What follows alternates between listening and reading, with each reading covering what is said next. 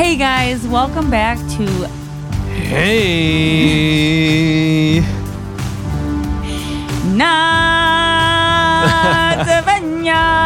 I saw really cute dog videos that would respond to that and howl when they would hear. I had a dog that would howl to Steve Miller Band's song. What? In the midnight toker, in the music Toker. in the sun. I'm a joker, I'm a smoker, I'm a midnight toker. Huh. Your dog would I howl really to love that your one? peaches, wanna shake your yeah. And because it was that sound that was going dear, dear, and my dog would go. "Roo." For someone who said they weren't gonna sing, that Well, was a lot of singing I didn't and say howling. anything. I wasn't and going to say instrument- anything. It was good. I could see it in your eyes of But I also disappointment. have found myself for like 30 minutes just scrolling through dog videos on Instagram. You know, when you see, if you find one in a reel, the Instagram reels, Yeah. and then you just scroll up and it keeps giving Sure. you similar It's like, types oh, of we know what you want. Oh, you want dog? We got dogs. And it's just one after the next. Sometimes I start my Saturday morning out like that. Do you? And it's a good start to the weekend because they're all fun dogs. Yeah, it's great. I like the challenges Yeah. where it's like, do this in front of your dog and see what your dog does. And You I know, always try okay. it. But you know what I don't like are the ones where they pretend to take them out for a walk. Oh, I thought you meant the ones that I thought you were going to say the ones where they pretend to bite them and they have the bite sound effect. No, Those are funny. those are funny. This is What do you one mean? they get the leash out, the dog's right by the door, and then they walk outside, and it's just they leave their phone there, like it's a video of see what your dog does, thinking you left them in the house to go on their walk. Clinical dog depression is It's what they do. terrible. Yeah, I don't like that. People go crazy on those ones, like Like- saying it's so mean. Oh yeah, it's terrible. People are very vocal about animals. They should be. They don't have a choice. No, sure, yeah.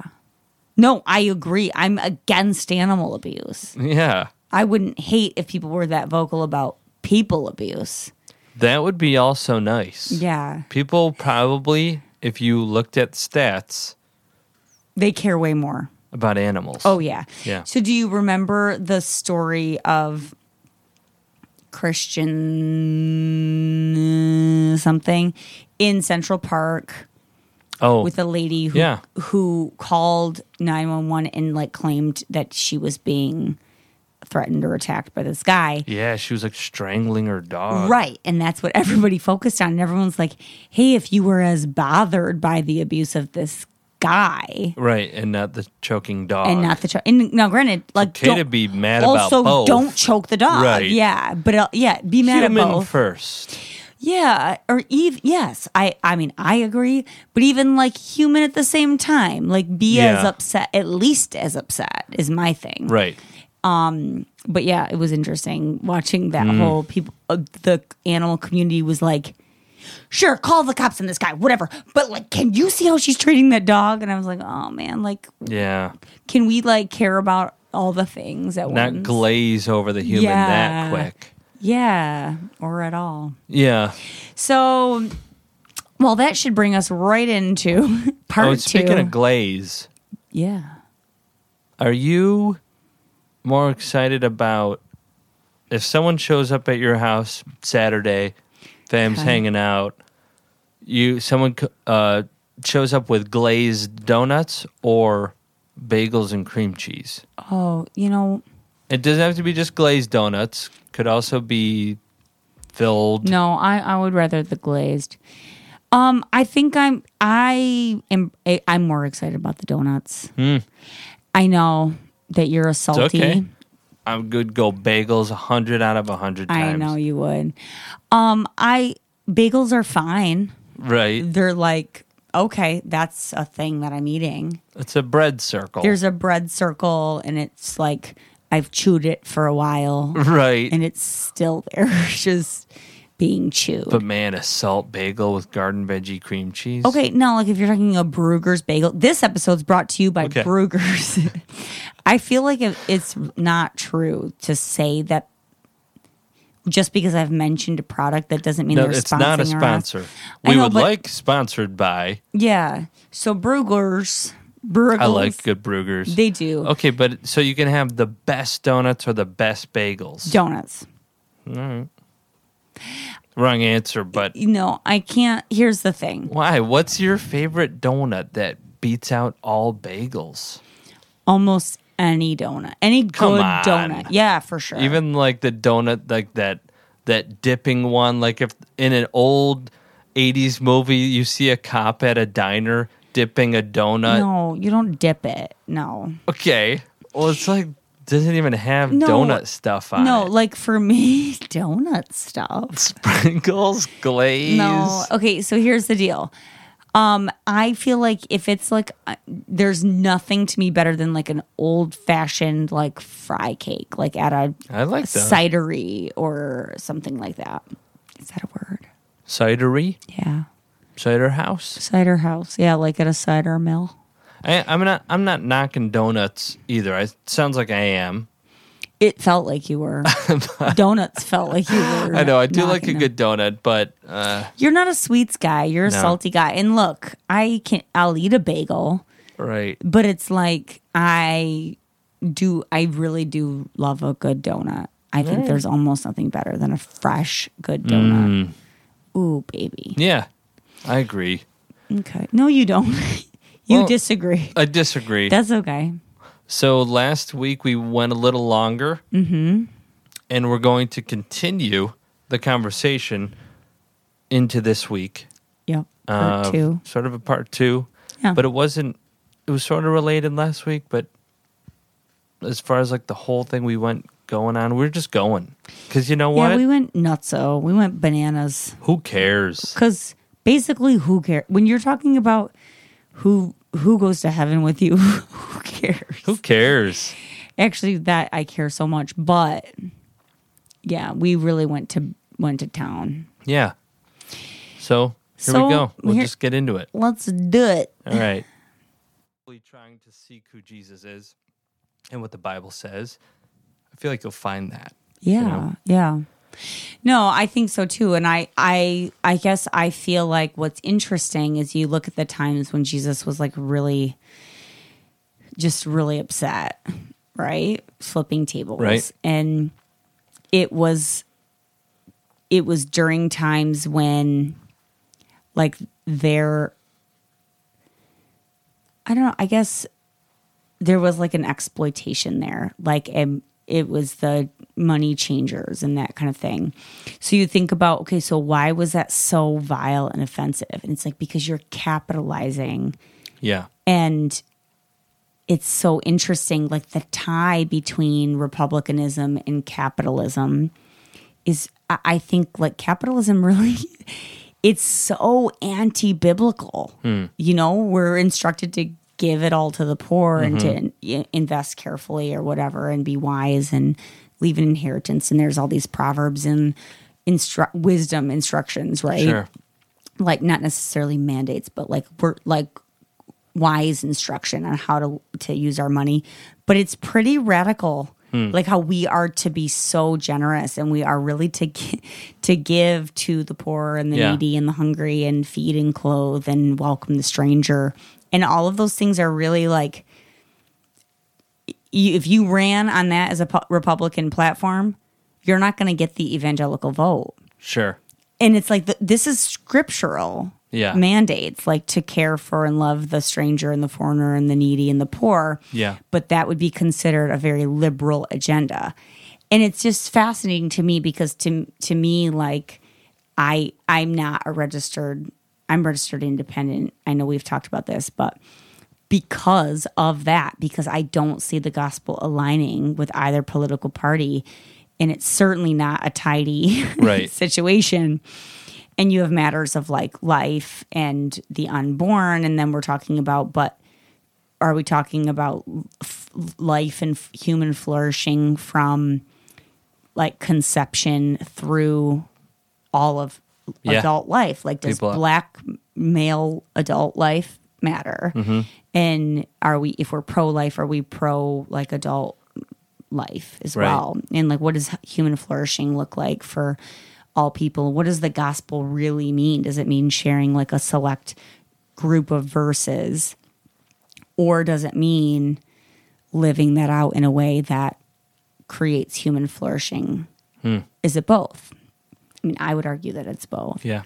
But it's just interesting. I don't know. It is. Yeah, I feel like it's so easy to get caught up in Christian culture Right. and have that shape your view. And then you have like the Falwells and, that the people with those political ties, which is just really hard for me. Yeah. Like, those Christian universities that have like unbelievable Christian tie or political ties and are not living biblical lifestyles at all, and we're sending our children to these universities. It's just we have a long history of racism and a long history of misogyny and a long history of abuse, and I am like so horrified by it. Right, but then right. I speak up about that, and it's like, oh, you're not allowed, this is a sacred cow. You cannot sacrifice a sacred cow. You must not have like grown up listening to Jerry Falwell Sr. And I'm like, yeah, no, I didn't, which is why he's not my God. And that's why I don't Right. care. Because Right. this is wrong and I don't want to be associated with that university Sure. and it's offensive. But man, you cannot say those things. Yeah. And be liked. It's true. It's true. No, people are so used to you choose Republican or Democrat, and the church is for this one and the church is against that one. Right. Well, it used to not be like that. It used to be Right. like a 50-50 split. Not Yeah. that long ago. Yeah. And like the biggest separation was abortion issues, and it seems like now it would be like, well, okay, saying like racism doesn't exist is like saying abortion doesn't exist. Where we Oh, see. I never thought about that. Say that again? I think that for people that say like racism isn't a thing, racism doesn't exist, is the same thing to those people that say, if you were to say to them, abortion doesn't exist, because it's so real and they see it in their world. You could be Right. picketing in front of, and they know, like they see people walking in and walking out and having abortions, and then on the same thing, it's like, well, then you see people picketing and saying and having the against racism, and seeing the constant racism coming in and coming out on this side, and it's like, you can't see this, and both Yeah. sides would say you can't see, and it's like, Well, it's more too, like, if you're going to go with that analogy, it's almost like nobody's arguing that abortion doesn't exist. They're arguing whether or not abortion is wrong. Yeah. And so it's almost like what the other argument would be is not whether or not racism exists, but are those disparities sure. between the communities because of racism or because of is it really wrong? Yeah. Like, is it just choices and attitudes and behaviors in the Right, black right. community that I mean, cause those? Yeah, and I disparities. don't want to like put them in a parallel. I can see what you mean. And it's so and it affects, like, I think it's something that is spoken of as it doesn't affect my Yes. circle or my, and so it's not as real to me as like you say it is. I don't know if it's as Right. I mean, you watch some news cycles and it's like saying how much racism does not exist. Yeah. And so, or at least they look at George Floyd and it's like, well, okay, of course that was wrong, but Yeah, but I've heard plenty of but he shouldn't, if he hadn't resisted. Sure. And it's sure, and it's yeah. always well, did you hear about what Did else you know they he did did? drugs? And did you hear they What about his resisted arrest past? before? And yeah, so it's just something that is so blatant that you can't ignore. Yeah. But But in both of those analogies, the abortion piece and the racism piece, when you are on the sidelines or in the cheap seats, it is very easy to make a judgment call or to say this isn't, oh, well, that's in that situation. I understand why they Sure. killed this person. Or, Yeah. well, if you were feeling threatened, what would you do? And that sort of thing. But that same generosity is not applied to an abortion situation.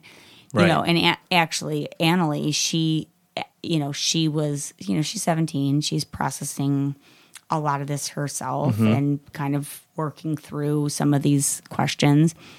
And she said, when, like, if a 12-year-old or a 13-year-old is assaulted and were to become pregnant, would that be considered like wrong? Like, would people consider that wrong to consider an abortion?